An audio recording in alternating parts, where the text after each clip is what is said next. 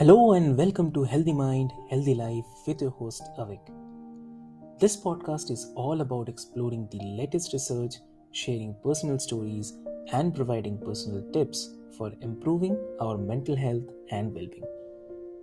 Each episode will be joined by experts in the field of mental health, as well as individuals who have experienced the transformative power of a healthy mind firsthand.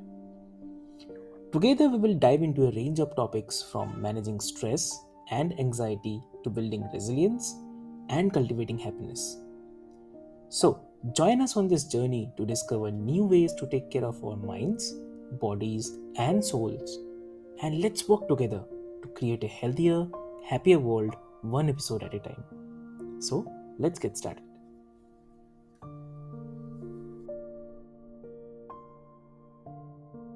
Hello and welcome to Healthy Mind, Healthy Life, the podcast where we explore the diverse dimensions of well being. I'm your host, Avik, and today we are joined by a distinguished guest. I'm talking about Dr. John Janis. Welcome to the show, Dr. John. Thank you so much, Avik. I'm so happy to be here. Great. So, Dr. John, before we start our conversation, I would love to mention this to all of our listeners. Dr. John is renowned as the boob dog on social media. So, Dr. Janis is not only a leading plastic surgeon, but also a passionate advocate for the self improvement, art, and the overall health and the wellness. He is the certified American Board of Plastic Surgery and has dedicated his career helping the individuals feel better about themselves. So, with a unique blend of medical expertise and the artistic flair, he specializes in cosmetic breast surgery and also the facial rejuvenation.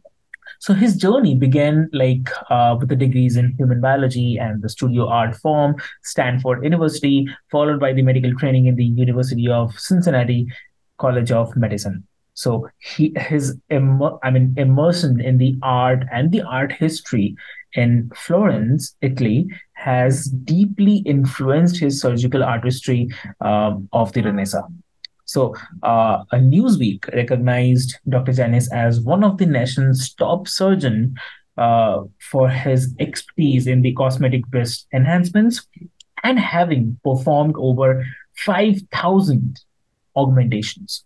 So, beyond the surgical excellence, he is also accomplished author with best-selling works contributing to the field. So, not limited to the operating room, he has expanded his commitment to the well being through the launch of Janis brand beauty, health, and the wellness products. So, with Janis.com, ZANNIS.com, he offers a range of nutraceuticals designed for the longevity and also achieving the health and the self improvement goals from the comfort of home. So join us today as we delve into the intersections of the artistry, medicine, and the holistic wellness with Dr. John. So welcome to the show again, Doctor. Avik, you nailed it. Man, that's the best intro I've ever had. Thank you so much. Thank you. Thank you so much. Yeah. But no, So, you got it exactly right. That's my life in a nutshell. yeah, exactly. So I read the bio, and from there it really attracted me as well because it's a lot of things to learn from you. It's I Well, would salute you for sure. well, thank you. I mean, I have a diverse set of interests, but it seems like they all stem from just being a creative kind of person and a person that likes to make things and work with their hands. And so, of course, that ultimately led me to plastic surgery. But I love everything that has to do with art and creating and beauty and health and all of the things that you talk about on your podcast with wellness. They all fit together because we're holistic beings. We can't just take it part by part. So um, I love exploring those intersections and just serving my patients and the public however best I can. Just if I have a little bit of knowledge, it's all for you. So ask away, and I hope people can gain something from it. Exactly. Exactly. So, start with just to understand, like a bit about your journey and what inspired you to become a plastic surgeon with a focus on cosmetic breast surgery and the facial rejuvenation. Yeah, that's something I get asked all the time is, how did you get into plastic surgery? And it really wasn't on my radar going through high school and college. I think I decided I wanted to be a surgeon when I was in high school. Like I said, I've always been an artist. I studied art growing up through elementary school and high school, and even minored in it at university. But I've also been someone who likes to just make things and build and work in carpentry and all those things. And so that was always a hobby. But when I was in medical school, Hmm. but what I first found about plastic surgery was a book. It's a pretty famous reference book called Graben Smith's Plastic Surgery. And I just saw it in the bookstore and I started looking through it. And it was the most amazing experience I ever had because I was looking at page after page of patients who had been treated for mostly trauma. Plastic surgery arose largely. Well, some of the earliest plastic surgery was in India. I don't know if you know about that, but for nasal reconstruction. And the modern plastic surgery kind of arose out of World War One, when soldiers had these deformities that nobody could really treat. And so it took ingenuity and a lot of creativity to find ways to move tissue around in skin and flaps. And I was looking at these pictures in awe. And then you see congenital plastic surgery with birth defects. Then you see burn plastic surgery, hand, um, cosmetic.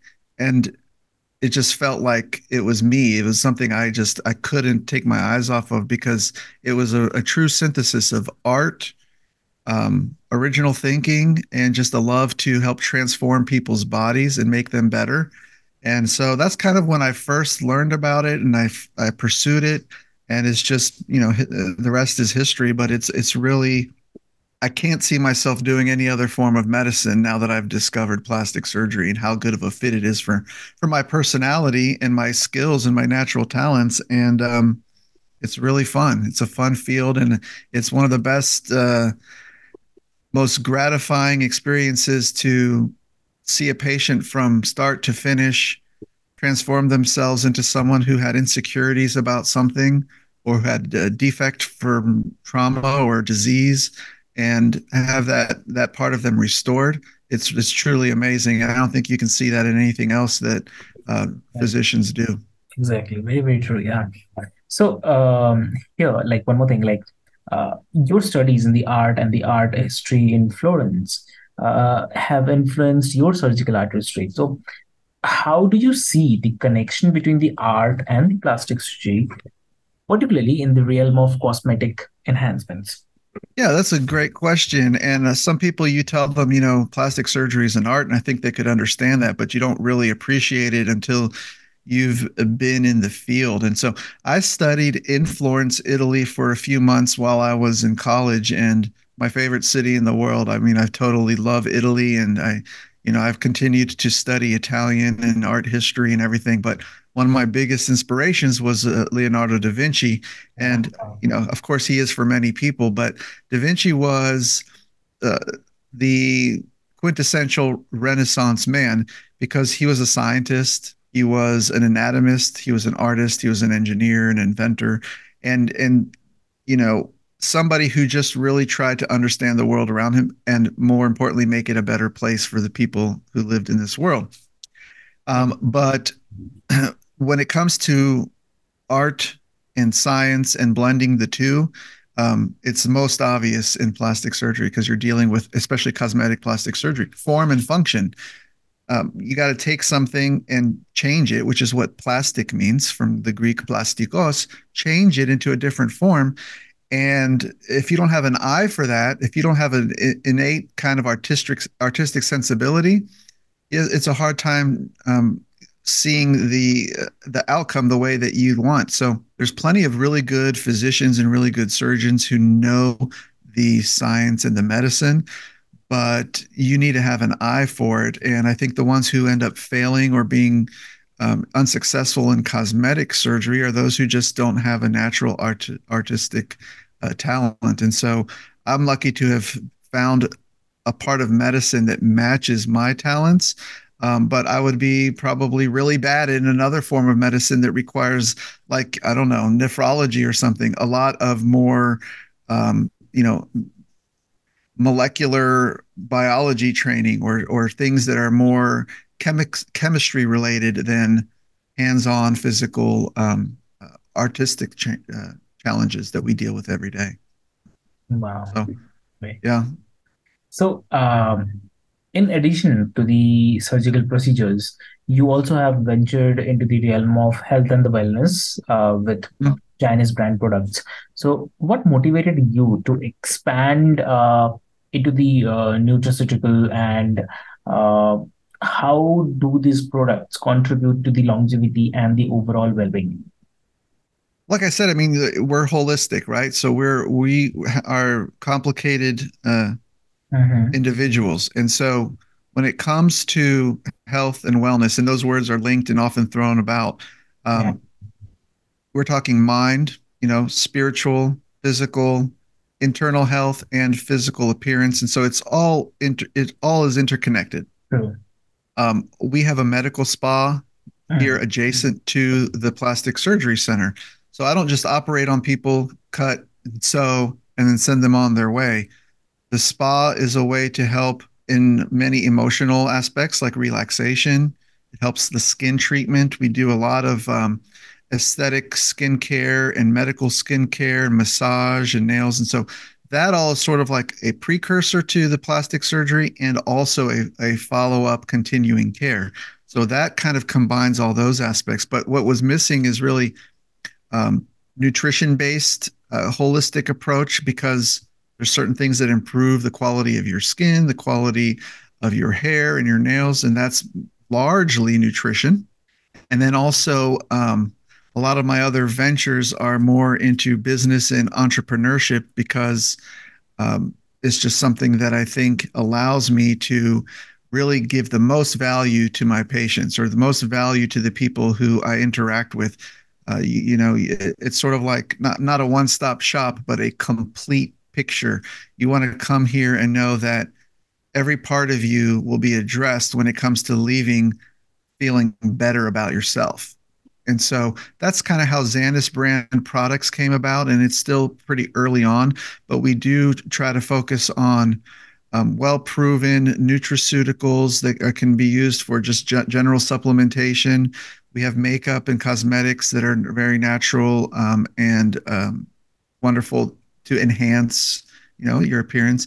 And one thing that I'm super excited about and am working on currently very, very actively is a new single product line for rejuvenation that it's a little bit secret still because it's still in research and development phase, Mhm. but it's always looking for something better. And so one thing that we do a lot in plastics is, and in general cosmetic medicine is injectables, Botox, fillers, things to help improve the skin's appearance with reduction of wrinkles as well as increased fullness and hydration. But those things are super expensive and they are uncomfortable and inconvenient. So I've been working on a replacement for that is at home treatment that is non painful and that is even more effective because it includes several other ingredients that do more than just relax the Mhm. muscles that cause wrinkling and also hydrate the skin. So this is something that I'm super excited about because it's like if this works, and that's what we're going to do through our trials. If this works, then you can reach more people. It'll be more cost effective. And although I like doing Botox and fillers, I'd be happy to never have to do them again if people have a better option that they can do for themselves at home. Exactly. So that'll be another follow up podcast because that's about 6 months away from being released. That's something really great. I mean, Yeah. it's all about the art. It's all about uh, how better we can do. It's all about that feeling. So it's really great thing. Yeah. So like you also mentioned about the beauty thing. So beauty standards vary across the cultures of the time. So how do you approach helping individuals achieve their aesthetic goals while also ensuring that their mental and the emotional well-being is in the process? Um, well, that's interesting. I am a podcast host myself, and we have a show called Beauty Calls with Dr. Z. Mhm. Beauty Calls is where I meet and interview people in the health and wellness and beauty industry. And one of the questions that I always ask my guests is before we finish, how do you define beauty? Because, like you said, it varies, right? Yes. Across not just cultures and generations, but just person to person. And I've gotten so many different answers. And I have to admit, I have an idea and a feeling of what beauty is, but no one's ever asked me that because I'm the one asking the question. And it is so complicated. The basic thing I can say is beauty really is a spiritual experience. It really is because without a divine power or some supernatural element that is feeding um, our souls, which I call God, there is no benchmark or standard for beauty, right? There's nothing that will give you this feeling inside of your heart when you see a sunset that's beautiful. Why does it make you feel good? Why are we evolved to have this release of hormones and chemicals that gives us a euphoria when you see certain colors in the sky? It shouldn't. I mean, there's no purpose in that. But when you feel that sensation, it's an emotional experience and it's a spiritual experience. But what elicits that can be different for different people. What's really interesting to me is that it's very standard for most of the world. You might say there's different trends in fashion, or right now, having a big butt is really in fashion, but in 10 years, it'll be having a really slim butt. So some things like that might come and go. But the base tenets of what are perceived as beautiful, even in music, music trends come and go. Some people like this, some people like that. But I don't think that um, there will ever be a major shift in what people hear and say, "Oh, that is amazing," and then in 100 years they say that is disgusting and it hurts my ears. So answering these questions is more of a philosophical thing, but in addressing each person's beauty standards and what they are looking for, it's up to you. It's what makes you happy, and some people, um, just have their own definition and ideal of what they appreciate. And I try to listen foremost. And sometimes you have to turn people away. Sometimes patients come in and they say, I want this. And you don't want to be judgmental about it. But if it is not within a realistic, reasonable request, or um, you know, I am in essence the artist. I'm putting my signature on this patient, and I don't like to think of it that way, but I don't want to do something that is going to hurt them. And I definitely don't want to do something that is um, going to, in some way, um, damage their self-image. And although they might think this thing is going to make them better, if I don't feel it, or if I don't agree with it, or if it's not within my artistic sensibility, I'll just respectfully say, I don't think I can help you. But that's not too common. Most of the time people have very good requests or little things that have always bothered them that they're insecure about, that they want to change, and it's something we can easily fix. And it's a very positive result when you align expectations with realistic goals in someone who actually has a solvable problem. So I'm not sure if I've answered your question. It's been a very roundabout response, but it's a very complicated question you ask. Okay, okay. So then, one very easy question is, looking ahead. What are the developments do you anticipate in the field of cosmetic medicine, especially regarding the non-surgical treatments and the advancements in the technology? Well, for sure, there's going to be advancements, and the interesting thing is that non-surgical technology has been growing exponentially, and one of the main reasons is because we look for easier solutions, safer Indeed. solutions, Yeah. but also it gives access to more people, which sometimes is good and sometimes is bad. Lasers is one example. Every other year, laser technology is exceeded the previous model for that modality, and so it's constantly getting better and better. But it still can only do so much, right? So we do need surgeons who can actually cut and do physical immediate change to the body. When you have these technological advances, they should be a good supplement, but you have to know the limitations and you can't expect to treat everybody with the same piece of technology. So what I think that we're going to be getting in the future, especially, everyone's talking about AI and AI. Well, AI is just a way to help speed up and advance our improvements. And so I think what we're going to find is better ways to assess patient needs and better ways in determining like an algorithm of what all needs to go into producing a certain outcome or a result, and maybe some automated ways to do it. But in other words, you know, take a scan of an individual that goes deep from, the skin molecular structure all the way to just the physical balance and proportion of their body.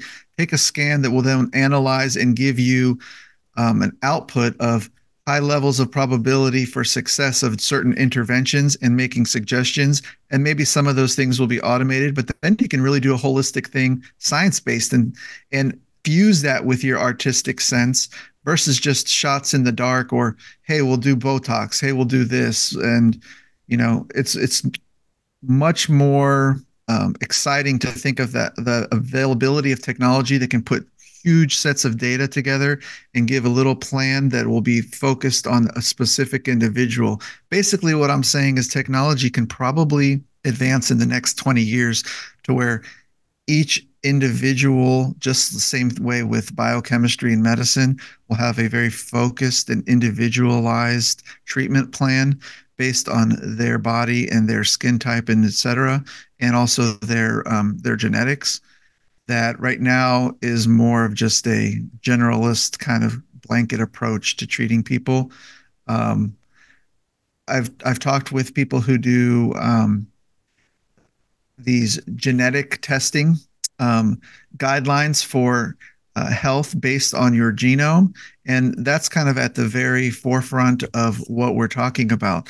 Taking a DNA sample and then cultivating a medical treatment plan for your longevity, blood pressure, diabetes, endocrine, all of those things based on your DNA, not just based on population studies, because most of the medicine and most of the treatment suggestions come from population studies, not individual studies. And so it doesn't mean that it's going to work for everybody. Wow, that's really great.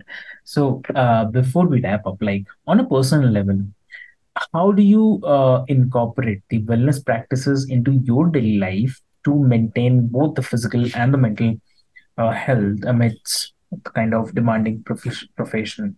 Mm-hmm. Um, well, that's something that most physicians, I think, Hmm. in this field struggle with because you really have to practice what you preach. You can't be hypocritical, but still, you know, uh, I got my own issues. I'm not a machine, and so what I have difficulty with sometimes is slowing down, meditating, taking time for more of a emotional spiritual growth. So I've been implementing that into my daily life, reading scriptures. Exercise, of course, is always hard. What things that I have done recently to help improve just my general physical fitness, and I think anyone can do. And what I really explore a lot on my podcast is just movement. You don't have to go to the gym 5 days a week. You don't have to be a runner, but just stay moving. Our sedentary lifestyle, sitting at a desk like we're doing now, is inevitable. But um, as we age, we find out that we lose flexibility, our joints get tight, and going for a walk for a half hour a day, doing some stretching or some deep squats every day, just when before you're getting ready for bed. Little maneuvers that allow you on a regular basis to improve your flexibility. I think those are the kind of things that anyone can do that will really pay dividends in the end, without a whole lot of thinking about it, because it becomes just habit. And then, of course, diet and what you eat and avoiding sugar. So if I had to give you some of the key takeaways of what I put into my daily routine and practice, and like I said, uh, I'm not the ultimate role model for doing it, because I'm still trying to find the best balance for my own life, which everyone has to do. But number one, I would suggest getting solid sleep. Everyone says sleep. Sleep's important. Sleep's important. It's so much more important than we even know. An extra half hour sleep a night can make an enormous difference in your, not just your energy levels and your general health, but also your longevity and how long you live. So try to get what's appropriate for you, but at least 7 to 9 hours of sleep, and it's different for person to person. More movement and stretching, and actually using your body in a way that it was designed to, instead of being sedentary and sitting. I like to incorporate certain supplements and vitamins. I think magnesium is very, very important, and something that most people, at least in our culture, are deficient in. Vitamin D as well, and a lot of antioxidants like zinc and vitamin C and things. So you don't have to go overboard with supplements. I mean, you could end up taking 100 pills a day, and that's not going to be good for you either. But just really exploring and researching and finding what really is necessary in your life, and making small steps that are sustainable that you can do on a regular basis without thinking about. In other words, turning them into a habit that cumulatively, small little habit changes over time make huge, huge differences. You could be talking about, I'm going to make 5 little changes that take 2 minutes a day that add 5 years to my lifespan. And there's research that can support that, but you have to know what to look at and where to read it. So my advice is, just stay hungry for knowledge, listen to podcasts, read, but the most important thing is try to understand your body and make some critical yet manageable changes to your daily routine, so that in the long run they add up to a benefit that will add quality to your life. Lovely, lovely, great. Thank you so much. And as we conclude this enlightening journey into the world of timeless beauty, rejuvenation, and the holistic wellness with Dr. John, we definitely want to extend our gratitude for his invaluable insights. And Dr. Janice, your passion for blending the artistic precision with the medical expertise has definitely illuminated the possibilities within the plastic surgery and the pursuit of the enduring beauty. So, listeners, like if we hope that this episode has provided you with a deeper understanding of the artistry and the innovation involved in the cosmetic procedures, as well as the commitment to holistic well-being. So remember that the true beauty transcends the physical, it encompasses the self confidence, self care, and embraces the one's unique journey. So if you found inspiration into this conversation, considering exploring Dr. Janis' contributions to the beauty, health, and the wellness on his platform at janis.com, which I already mentioned, which is JANNIS.com.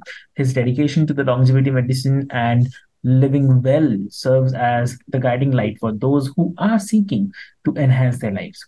So, as always, thank you so much for tuning into Healthy Mind and Healthy Life, and we look forward to bringing you more engaging conversations that empower you on your journey to a healthy mind and a healthy life. So stay tuned, stay vibrant, and until next time, be well. So thank you so much.